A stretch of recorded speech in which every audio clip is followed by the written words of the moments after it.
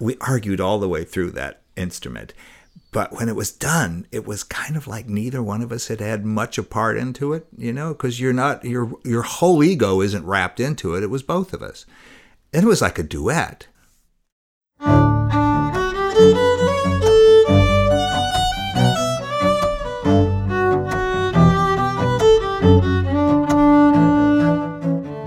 Welcome to Rosin the Bow, an audio journey through the world of the violin family. Hi, I'm Joe McHugh. And I like that word, duet. Normally, we use the word when referring to making music. I play duets with my wife Paula, for instance. I play the violin, and she plays the banjo. In this podcast, however, we get to know a husband and wife who make violins, violas, and cellos together. They have even won major awards for their instruments, each one of them a duet. Joseph Grubaugh was born in the United States, while his wife, Sigrun Seifert, was born in Germany. Today they live in Petaluma, California, a former agricultural town 40 miles north of San Francisco that was once known as the egg capital of the world.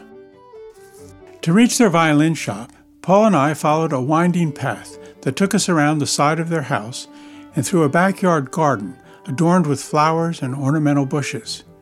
We then crossed a creek using a small bridge and entered a large 2-story shop, the air filled with the bewitching aroma of wood shavings and varnish. Everywhere we looked, we saw the elegant shapes of violins and cellos in different stages of construction.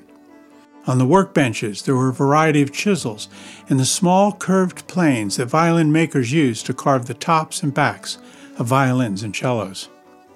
Here then is part 1 of my conversation with Joe and Sigrun. I am Sigrun Seifert, and I was born in Bad Kreuznach, at the time West Germany, and into a typical middle-class family. And what year were you born? I was born in 1955. And my parents were both artists and high school teachers, and as a typical middle-class family with lots of children, I'm one of 7. We all played an instrument. And I was playing the violin at the age of 7. I was introduced to it. And when I went 10, I changed over to cello. And at the time, I got a cello from the school and was expected to get one from our local violin maker that he was restoring that would be affordable for us. But my brother, who was at the time already in university studying music, had his violin at that repair place. And so when we visited him, I was really curious about the shop and the tools and everything, because I always was curious and messing around in my father's workshop. And so one in the evening, when we were sitting typically as a family together with a glass of wine, and we were thinking about what my next step would be after I was graduating, my brother had the idea of saying, great, you could be a violin maker and make me a violin. And I thought, okay. And he was already on his way to become a teacher. And he said to me, even so my parents would have loved me to be a teacher, he said, the teaching profession is not what it used to be when my parents were younger or teaching, or my father also, still was teaching. And so, I decided, okay, check it out. And I applied, was turned down to Mittenwald, the violin making school, and I was turned down as they were full. So I started at a specialty school for child development, and it was my first semester there when I got a call in the autumn saying they had an opening. And it was on a Friday, and I should start on Monday. And it was kind of a surprise, and my parents didn't want to hear about it. My brother said, well, go and do it, check it out for a semester. If it's not for you, then you haven't lost anything, and you won't say later, I regret not doing it. So I went and stayed. How far was Mittenwald from where you lived?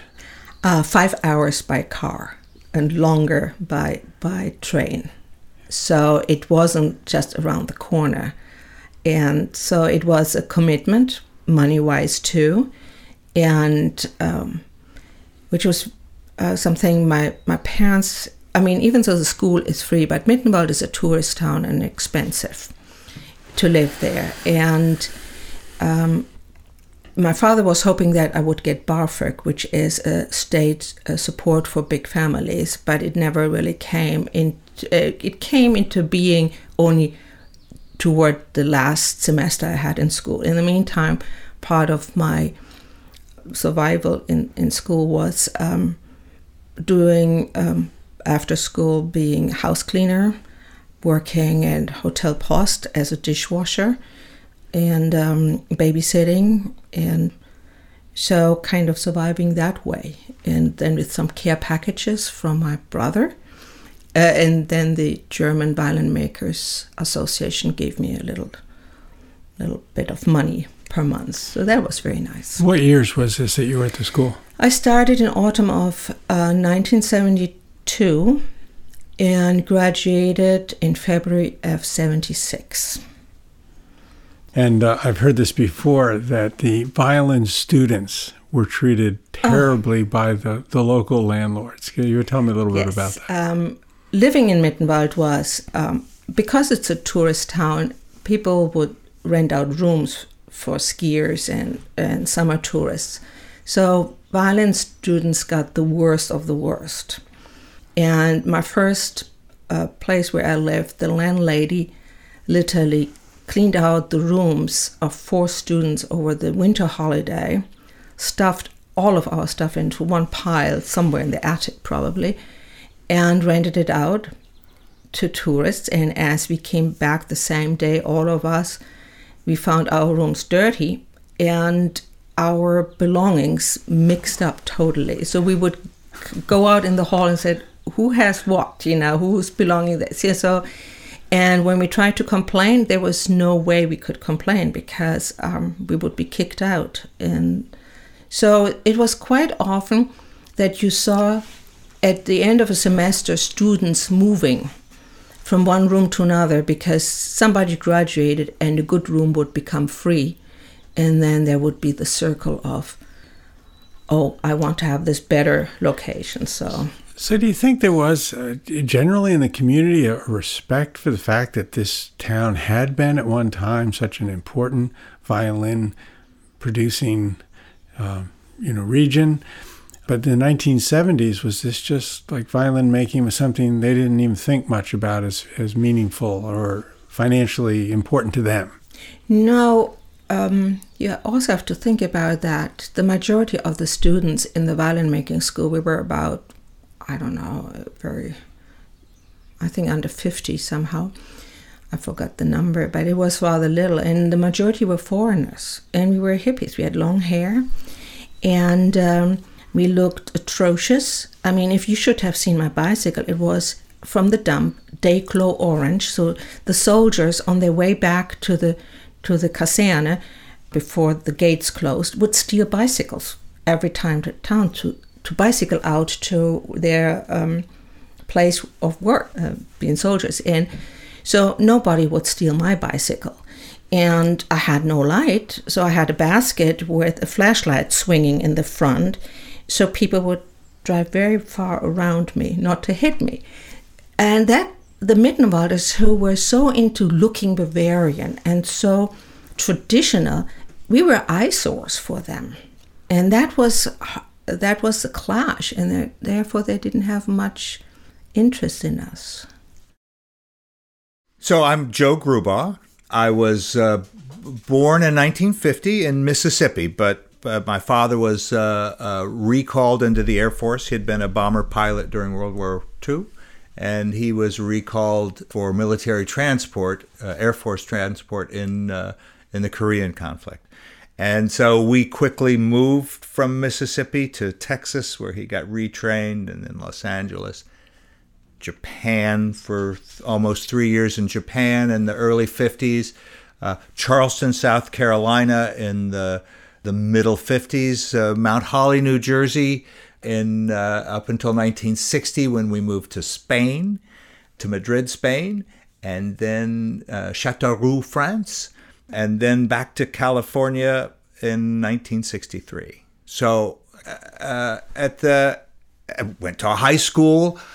Frankly, was staying out of the draft after high school because I was 18 in 1968, and my father wasn't interested in me going into the service. So I started junior college, where I found that my rock and roll roots from all the time of being a young man during all that, all the music in the Bay Area was led me to have some facility with music. And I did really well and started studying classical music, transferred to the University of the Pacific at the conservatory there, got a degree in theory and comp there. Right away, I think I had gone into a shop also, like Sigrun was saying. You go into a shop and it just seemed like it was just everything. It was music and it was stuff and three-dimensional stuff. And whereas with music, when you play it, it's gone. This was stuff that was still there after you'd worked on it. And that was a real interesting marriage, I thought. So I studied as a violin maker, played rock and roll at night for a while. Eventually, through sheer luck, Sigrun got a job at Weisshauer because she was so talented and she just made beautiful work in Mittenwald, and Hans had seen some of her work.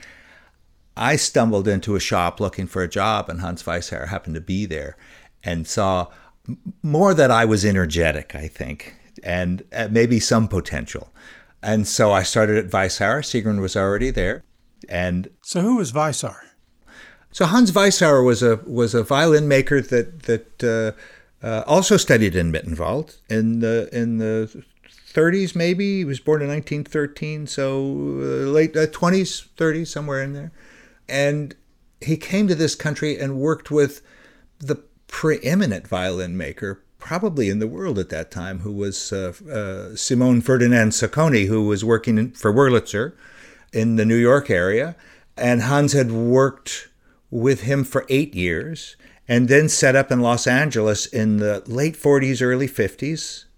He had all the big clients come in, all these studio musicians from Los Angeles who were leftovers from New York. And I think there was a fledgling recording industry at that time that was really starting to bloom, where all of the music for movies was written and scored, and so famous violins started coming. Hans had his story with a famous red violin, and which was washed out to sea in the mid-50s, and in a freak storm that came through and washed up on a beach a day later. And Hans had put that back together. I think there's a Life magazine article, So Hans was a famous restorer.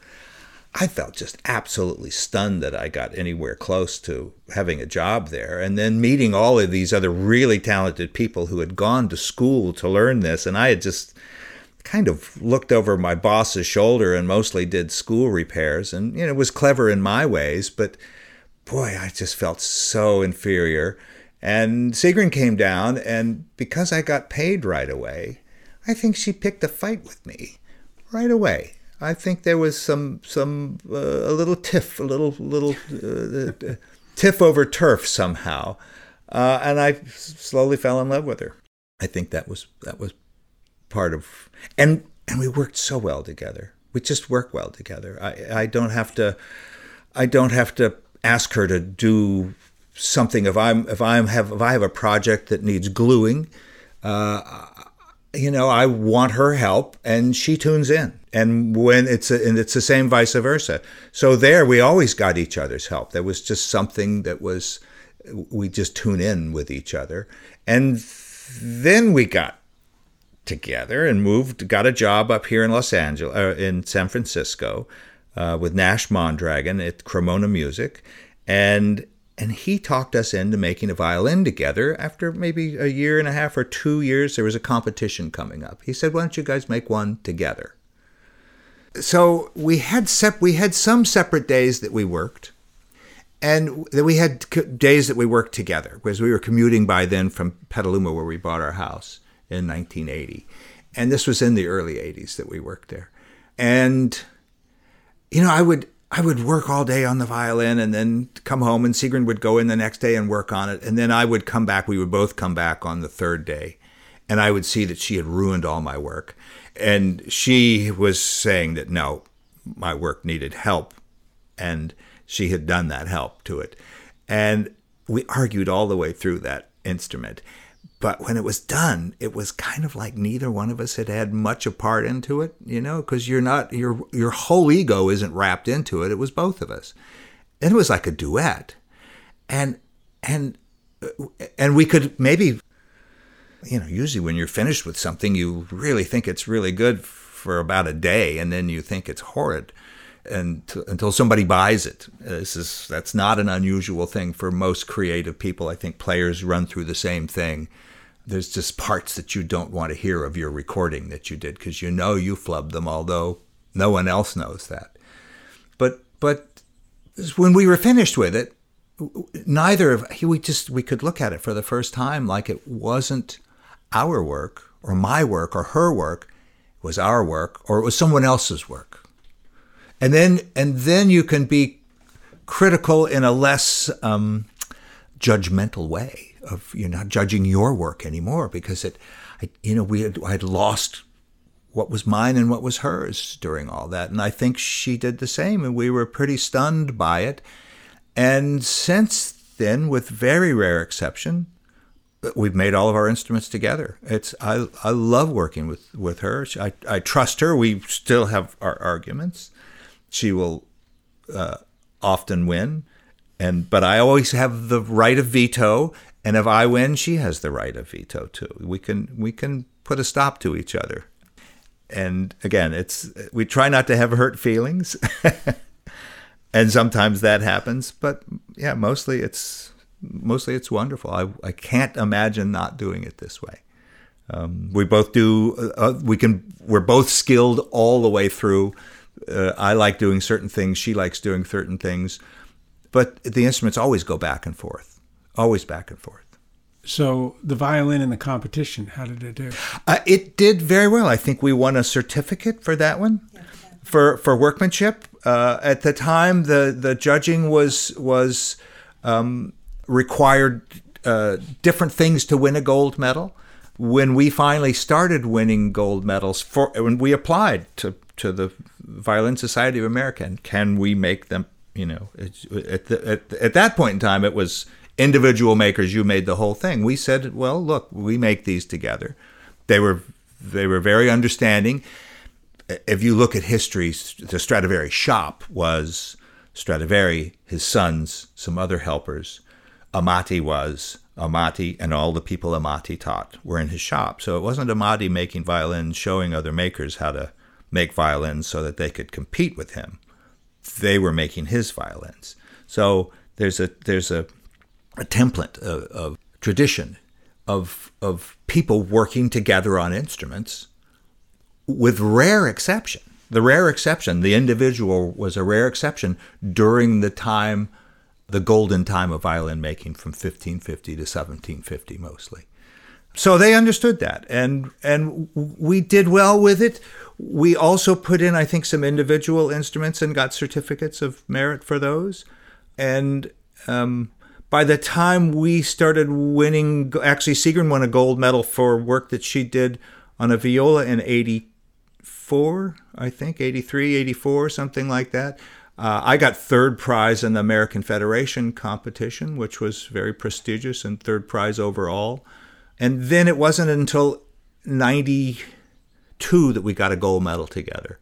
And then we ended up with 5 gold, 4 silver for our work together. So it was, it's and then excused from, taken out of competition. Urkonkur is a designation where you're basically above or outside of the concourse, I think. So some French thing of being outside of the competition, which means you can't compete anymore, which is nice. Competitions were always fretful times making them. thinking, oh, is this good enough? Is this good enough? They could not be fretful in the violin. It's right. It is fretless in violin. That's right. That's right.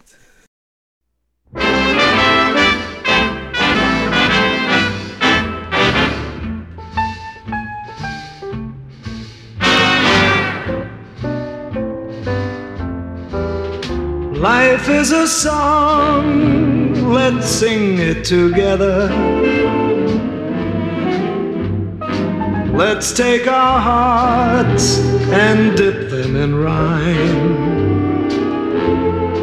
Let's learn the words, let's learn the music together. Hoping the song lasts for a long, long time.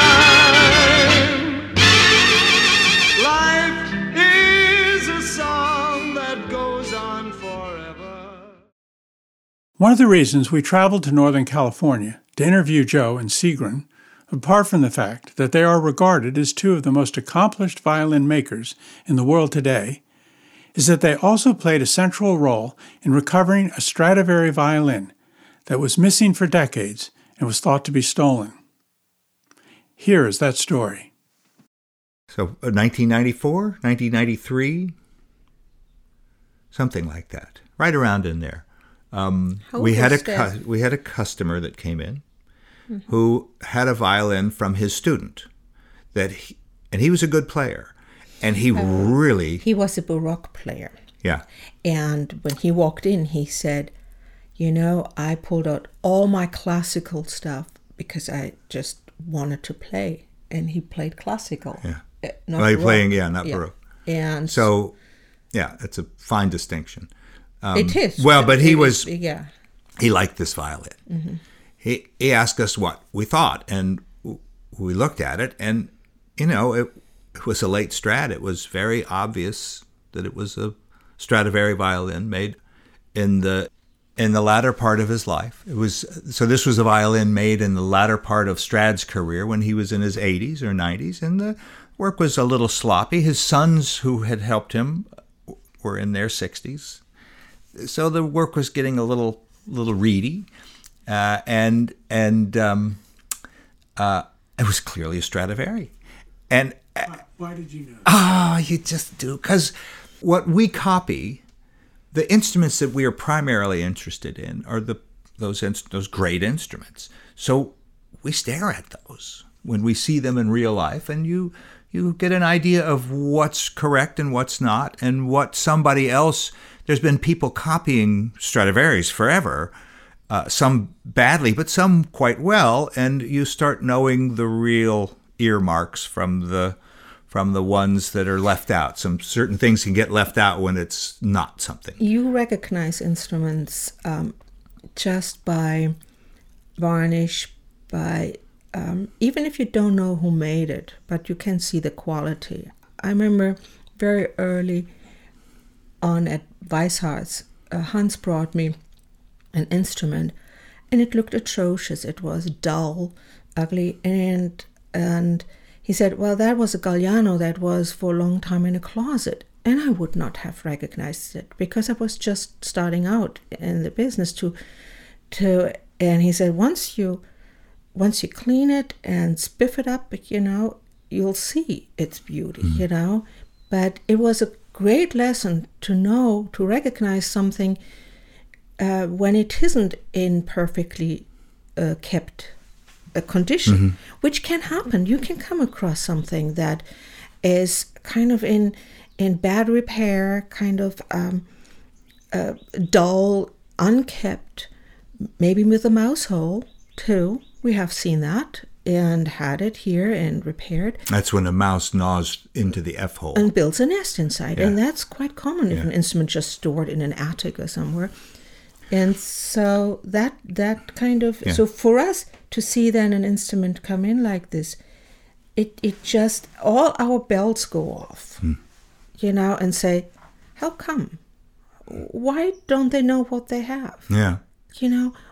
Wait, this is, and... Well, it took us a week to slowly piece this together. The instrument was left with us to work on. we quickly, I was sure it was a Strad. And then there are a number of books that have the iconography of Stradivari, all the photographs, or a lot of photographs of existing Stradivarius. So I was looking at the end of the book at the late Strads, and there it was, that same instrument. And then the question is, why is it photographed in a book and somebody doesn't know what it is? And so then when you start answering questions, you look for sometimes the wrong thing to grab onto to try to solve this puzzle, because it was a puzzle at that point in time. And it puzzled us for a week, thinking, why? And we just heard enough of the story. He had borrowed it from a student. The student was sketchy about how she got it. He came back to pick it up a week later. We talked about things being, missing. Why is it in the book, and why doesn't she know about it? Yeah. And Sigrun happened to reach into a... Well, I was on the phone when this conversation between the two men were happening. And I just figured on the phone, reach into my desk, pull out the lost instrument file that we had, a big folder. The American Federation of Violin and Bow Makers has put together a list of everyone saying this instrument is missing. And when the two men said, when our customer said, Strats don't go missing, and I said, sure, and I pulled out and handed it to them. And flip through and see that instrument, which was the Duke of Alcantara. So the Duke was... missing from Los Angeles, UCLA. In 1967. And so all of a sudden we got went really quiet. And how is it that this instrument is here, lost, obviously, missing, and so the customer left. So we talked a little bit. We put the violin in the case. It wasn't ours. We didn't know quite what to do. We're not. Later, we put the violin in the case. He left. We immediately called our lawyer, who is also a violin maker, Carla Chapreau, and a dear friend forever. And Carla said, "You did the right thing. You're not cops. Now let's solve it. Let's get to UCLA. Let's find out from UCLA what's happening." So we found a way into the collector at UCLA. But she also said to us, Write it down. Write it down. Yeah. Because memory can really fool you very fast. Yeah. Even if it just happened. Yeah. Things just play tricks on you. And we also informed the American Federation at the time, the secretary, that it was here in our shop. Yeah.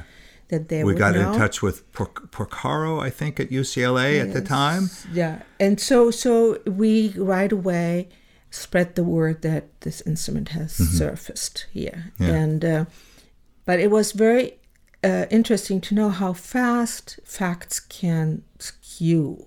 Yeah. So then the story unfolded to us over the next couple of months pretty quickly. UCLA came up. There was a sheriff or the deputy from UCLA.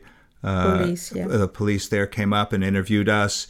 And then who has it? And then the person's name, the student of this person that came in, what's her name? And there was a long, drawn-out procedure of getting the instrument back from her, and then slowly the story of how it went missing, the night it went missing. There was a player in a quartet at UCLA who had maybe left it in the back of his car or maybe put it on top of his car. We've seen that happen before. You just don't think about it. You put it up there to unlock the door. You pick up this, you do that, you forget the violin.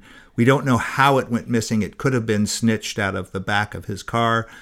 We started seeing all the story. He had to pay. He went from UCLA to somewhere and ended up paying a lot for it. Yeah, there was a guy named Marco that wrote a story about this famous Duke of, or he wrote a story about a violin, the lives of a violin, very much like the red violin. It was amazing how those two stories, you'd if you had written the first book, you would be suing the people that made the red violin for that story, because it was the life of a violin, the places it can go, and the covetousness of it, and the people that had it and they wouldn't tell, and there was somebody who said they found it on the side of the freeway, and it was this person's aunt-in-law, and the violin had been all over the United States in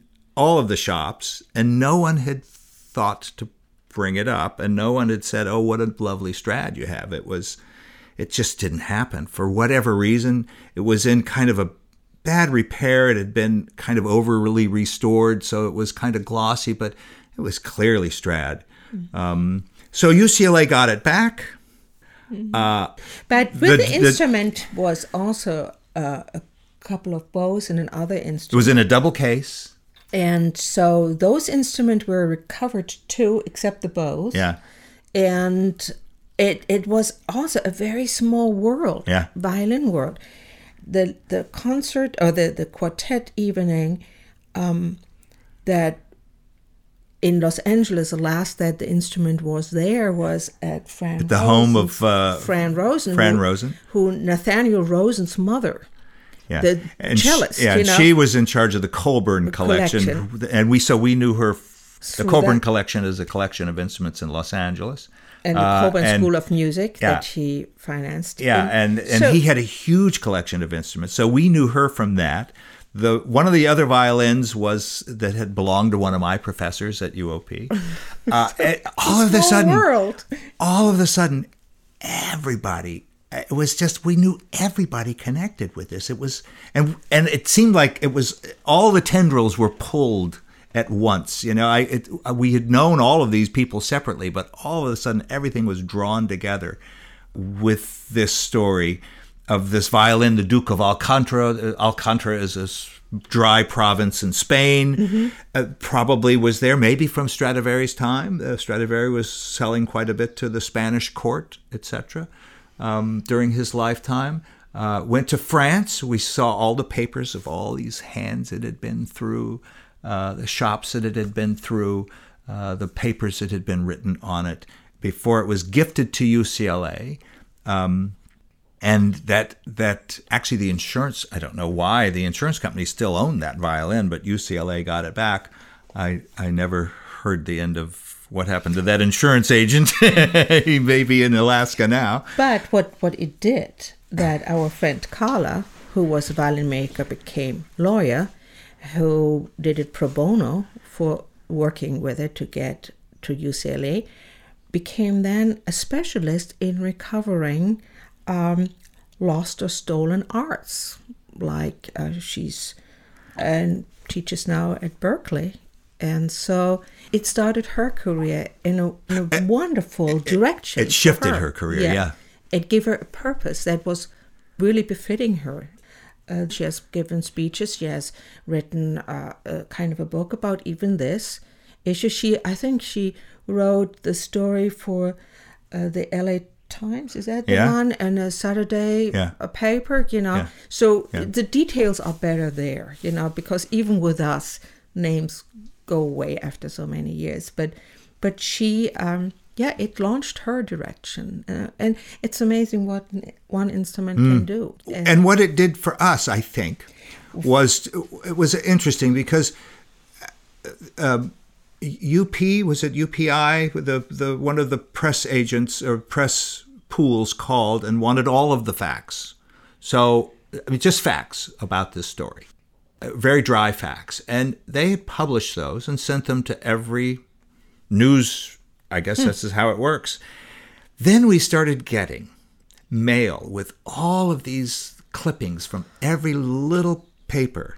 From Japan to Germany, from everywhere. The South phone was ringing off the Well, horn. but every story was different. Everybody got the facts. Charles Osgood even wrote a poem. Everyone would get the facts of this story and then spin their own yarn with the facts, having nothing to do with the real story as we saw it.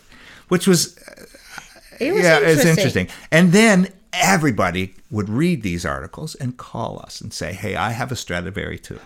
And then we would have to say, well, you probably don't. It's very rare that you run across a Stradivari.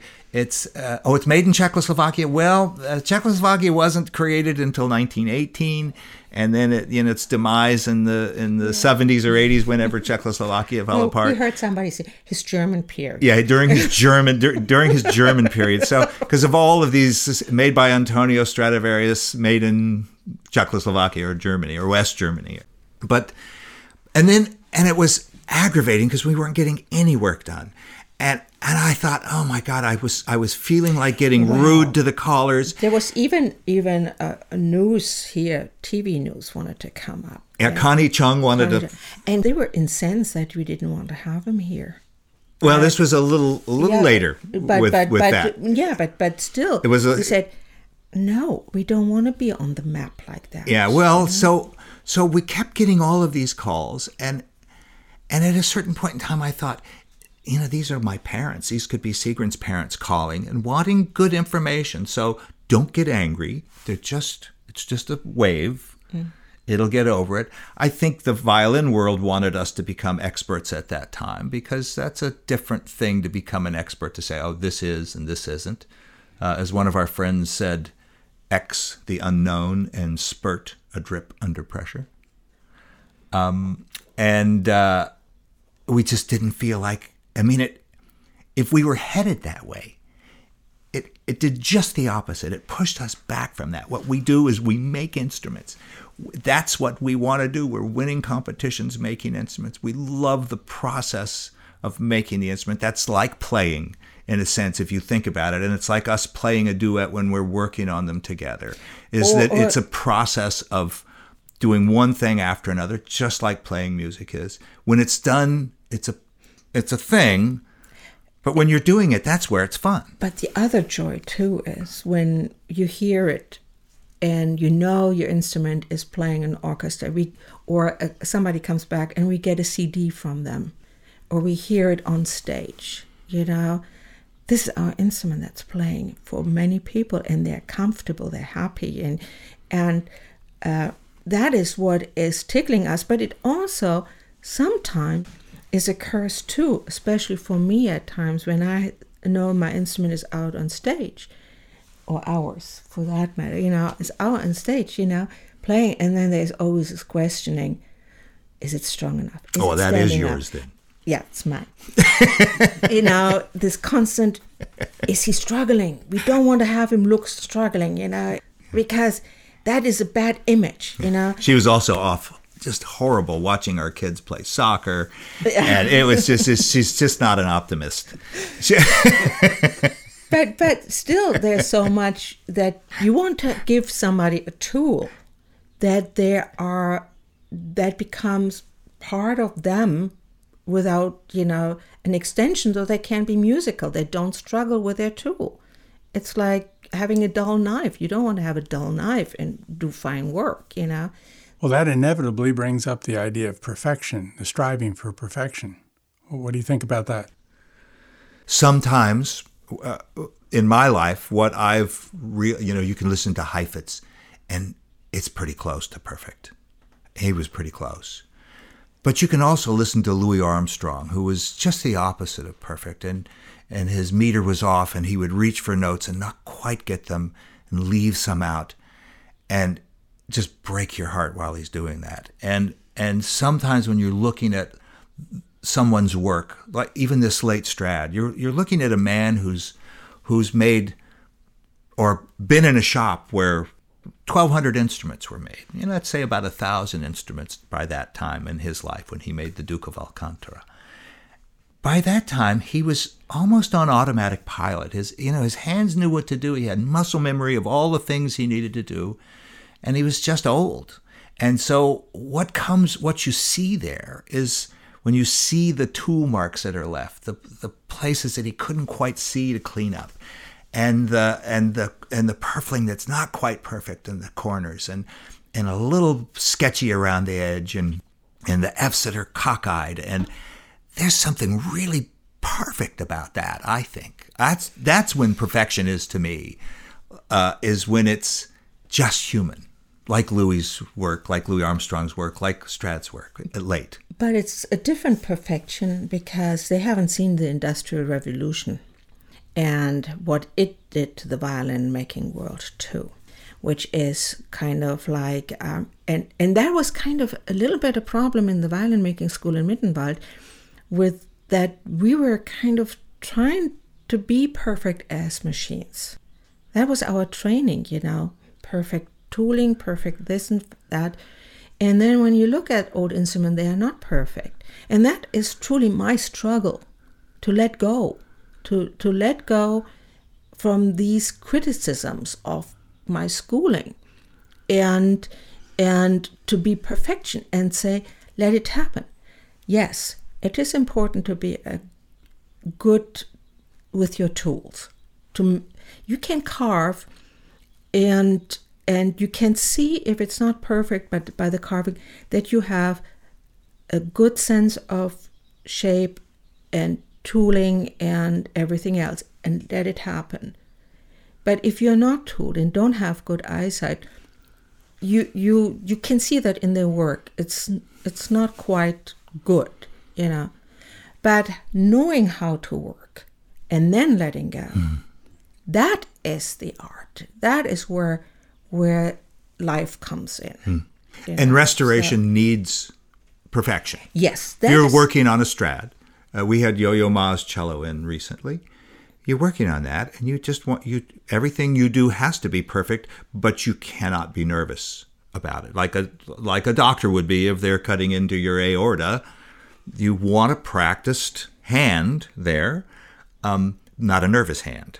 And so I think we've gotten to that stage where we're not worried about that. But that's where you truly need to have tool skills. Yeah. When you do restoration. And you had better. And or you shouldn't be doing it. You also have to have a good sense of the maker. So when you retouch or when you are repairing, that you pull yourself back. You can't retouch something and make a big, but you have to blend in. You have to be kind of like you haven't been there as much as possible. And do as little as possible. And with respect. And that is where real... This is what we learned at Weissauer. Yeah. And we've pushed the envelope further and further with not doing things to old instruments just because, they're now treasures. Because, like Sigrun says, they're tools. They get used. They get handled for a lifetime. They get somebody else who handles them for a lifetime. Some people are quite careful. Some people are not. After 12 owners of a Strad, say, they can get pretty tired. It's not up to us to do more damage trying to repair them. So we try to find ways of not doing work these days. It takes us twice as long to not do something, but it's worth it sometimes. Well, we had the fortunate experience that the American Federation of Violin and Bow Makers got together with the Smithsonian Institute. At the time, the CAL, what was it? Conservation and Analytical Lab. And there was a wonderful group of furniture conservators. One just recently died, which is really, really sad because he pushed the envelope too in their department to preserving originality in everything. And when we went both to that lab at different times to learn from them and them from us, because we in the violin world have always conserved varnish, majority of us, trying to preserve and keep. And they looked at our violin varnish and said, it failed from the beginning, it was put on, So, and they just started to learn from it, from us, how to look at it. And so it was, and we pushed together this idea of intervening less and less, if it doesn't have to be done, things don't have to be polished to a high sheen. Cracks don't have to be 100% disappearing on instrument. I mean, that's just its life. It tells a story in itself that yes, I have lived, and things have happened to me. Yes, we have wrinkles, you know how ugly we look when we are pulled apart, we lose our identity or our faces when we are stretched to unrecognizability. That can happen to an instrument too, so. It was started with the Duke. Somebody was trying to stretch it into some plastic surgery on it. But yeah, it's funny when you listen to the Antiques Roadshow now. Yeah. What you hear is people saying, "Oh, if you hadn't refinished this would be, worth 20 times what it is," or this is wonderful. Look at the original patina. Somehow, violin makers, and I don't know what the deal was, but we left the wear. If you put a violin up on your shoulder, you're going to wear the varnish off there. And if you put your chin down, before there were chin rests and shoulder rests, it was just a violin and your body and your clothes and your sweat and all of the places you touch it in a lifetime. And for some very interesting reason, we left it alone. We would not refinish instruments. They get refinished sometimes, but it's usually outside of the trade, or we did a revarnish on a JB Guadagnini violin in the late 90s that somebody in Los Angeles, Gallia, had stripped. Cello, excuse me. JB Guadagnini cello, a late cello from him.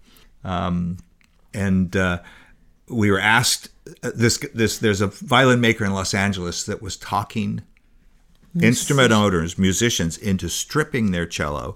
It couldn't possibly sound... Or the instruments of their varnish, because strip the varnish from the instruments. They were compromised over the years by violin makers, and he had this varnish, and I met him. He was just out there. But he had this varnish that he felt was bringing back the sound if people would just let him take... these compromised varnishes from centuries off. And he was ruining violins, just ruining them. So we got this cello in, and we were hired to re-varnish it and antique it and make it look like nothing had happened. So we did that. We spent a lot of time. The owner was a nasty little guy. I think I can say that. And was griping about how much it was costing, and we didn't even charge what we put into it in the years of learning. And at the end, I showed it to a few very talented experts who believed it wholeheartedly. I had to call them back the next days and say, we revarnished that. And then last year or the year before... No, it's a couple of years more. Well, a couple of years time now. Flies, remember? It does. So a couple of years ago, we were looking, and there was an auction, and the auction had a flyer about this very pure Guadagnini cello that was being offered for sale, and there it was. And it went through Europe, and all the experts... Evidently, it had gone all over Europe. Everyone was saying it was the purest one they'd seen. It was very... I mean, it's flattery, but it was also this nasty little guy cheating now. We called the auction company. The very next day, the blog changed to incredible condition to what we had done to it, and our honesty.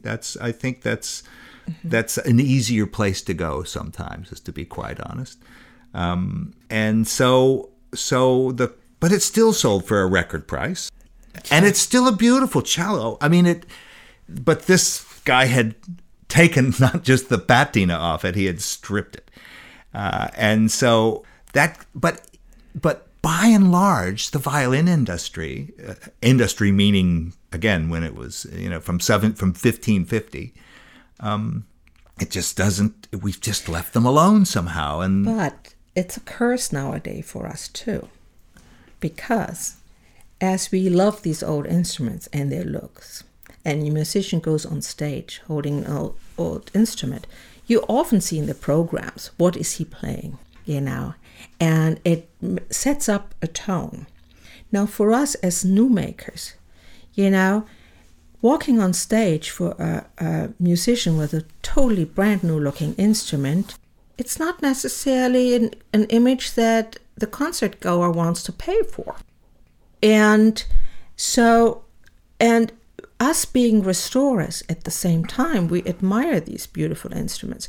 So when we build stuff, we do antique them. We do take them back to past the first owner, or something. So whoever goes on stage doesn't look brand new, like out of the, industrial brand new.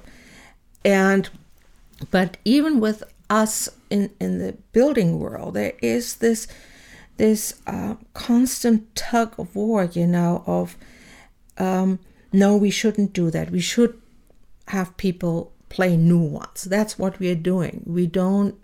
Then we deny ourselves our personality, and if we just fake other people's work, or make copies all the time. But at the same time, when we make copies, we can make a copy that is fooling, obviously, but that's not what we are doing. But when we make a copy, colleagues still say, oh, that's a Gruber and Seyfried. They can still tell it, even if we make a Montagnana copy or a Strat. There are certain things that they can pick up. Yeah, well, we have a look. We have a certain look. That's no matter what pattern we make, unless we really go out for the tit-for-tat copy. Yeah. And we have done that. By the way, and antiquing is a very old tradition in itself. There's a chance that the some of the early Italians were antiquing instruments. During Ruggeri was antiquing an instrument and putting an Amati label in it in the 1650s. And in the 1680s, there was until recently, there were a lot of instruments from a town of Brescia, theoretically made in the 1580s till the plague year of 1632, when those violin makers were wiped out.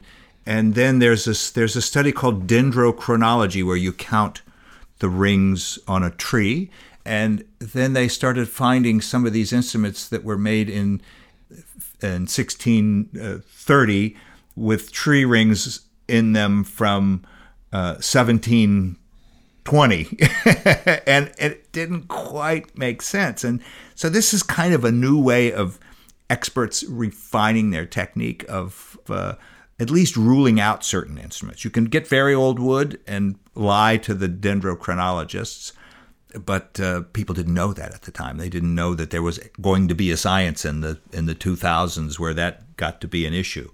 So yeah, it's interesting. It's interesting.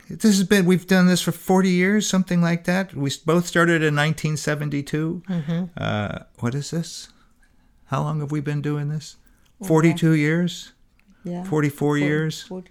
Well, I graduated in 70s. Well, but we were making before that. Yeah. So it's been a long time, and it's been a lot of interesting things to see. And again, mostly what we like to do is we do some high-end restoration for some shops. Mm-hmm. I was going to say also that the antiquing as an art form, especially as an art form, got popular in France in the 1820s. So there's a long line of that as part of the art form of making a violin. So this technique of antiquing instruments started seriously in France, where the Lupeau shop, and this was in the 1810s, 20s, and 30s, up through the 1880s and 90s, where for the same reason people wanted to have an old instrument, an antique instrument, to have it look older. Recently, in the guitar world, they started doing. Guitar makers have different names for the same thing. So do furniture makers at the Smithsonian. They're what did they call them? Not coverings, but varnish. They call it. Well, whatever. So, but they call it, guitar makers now, antique electric guitars. So they look like they've been handled, so they would get something that looks like a 1953 Telecaster and put belt buckle wear on it and chip some of the paint off of it, and and they call it relicking. So they again, we're calling it antiquing, they're calling it relicking. And I just, those guitar makers. It's like those Levi's they sell. Yeah, that's right. No, it's everything like that. I have a whole box from them in my attic. Yeah, well, I relic them though. Yeah, they're all pre-washed because I've worn them. Yeah, I did relic. Yeah, no, I've been wearing 501 since I was 12. So. Let us listen now to a brief portion of a performance by a remarkable Korean musician who is currently studying at the Herb Alpert School of Music at the University of California, Los Angeles. Her name is Ji-Eun Hwang, and she is performing the Brahms Violin Concerto in D major with the UCLA Philharmonium. The violin she plays was made by Antonio Stradivari in 1732 and is known as the Duke of Alcantara.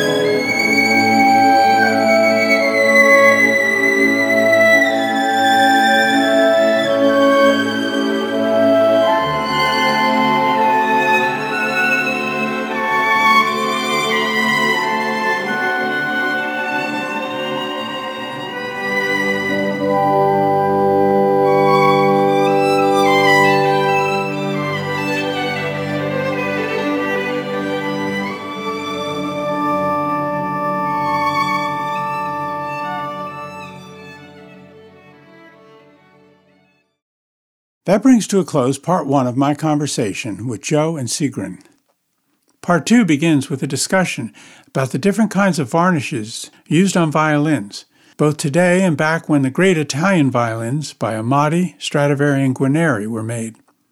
They also talk about the practice of antiquing new instruments, and how a violin maker, if he or she hopes to be successful, must not only be skilled in the making of violins, but must also possess a keen understanding of human psychology. I think you will enjoy what these two talented people have to say about a subject they know very well.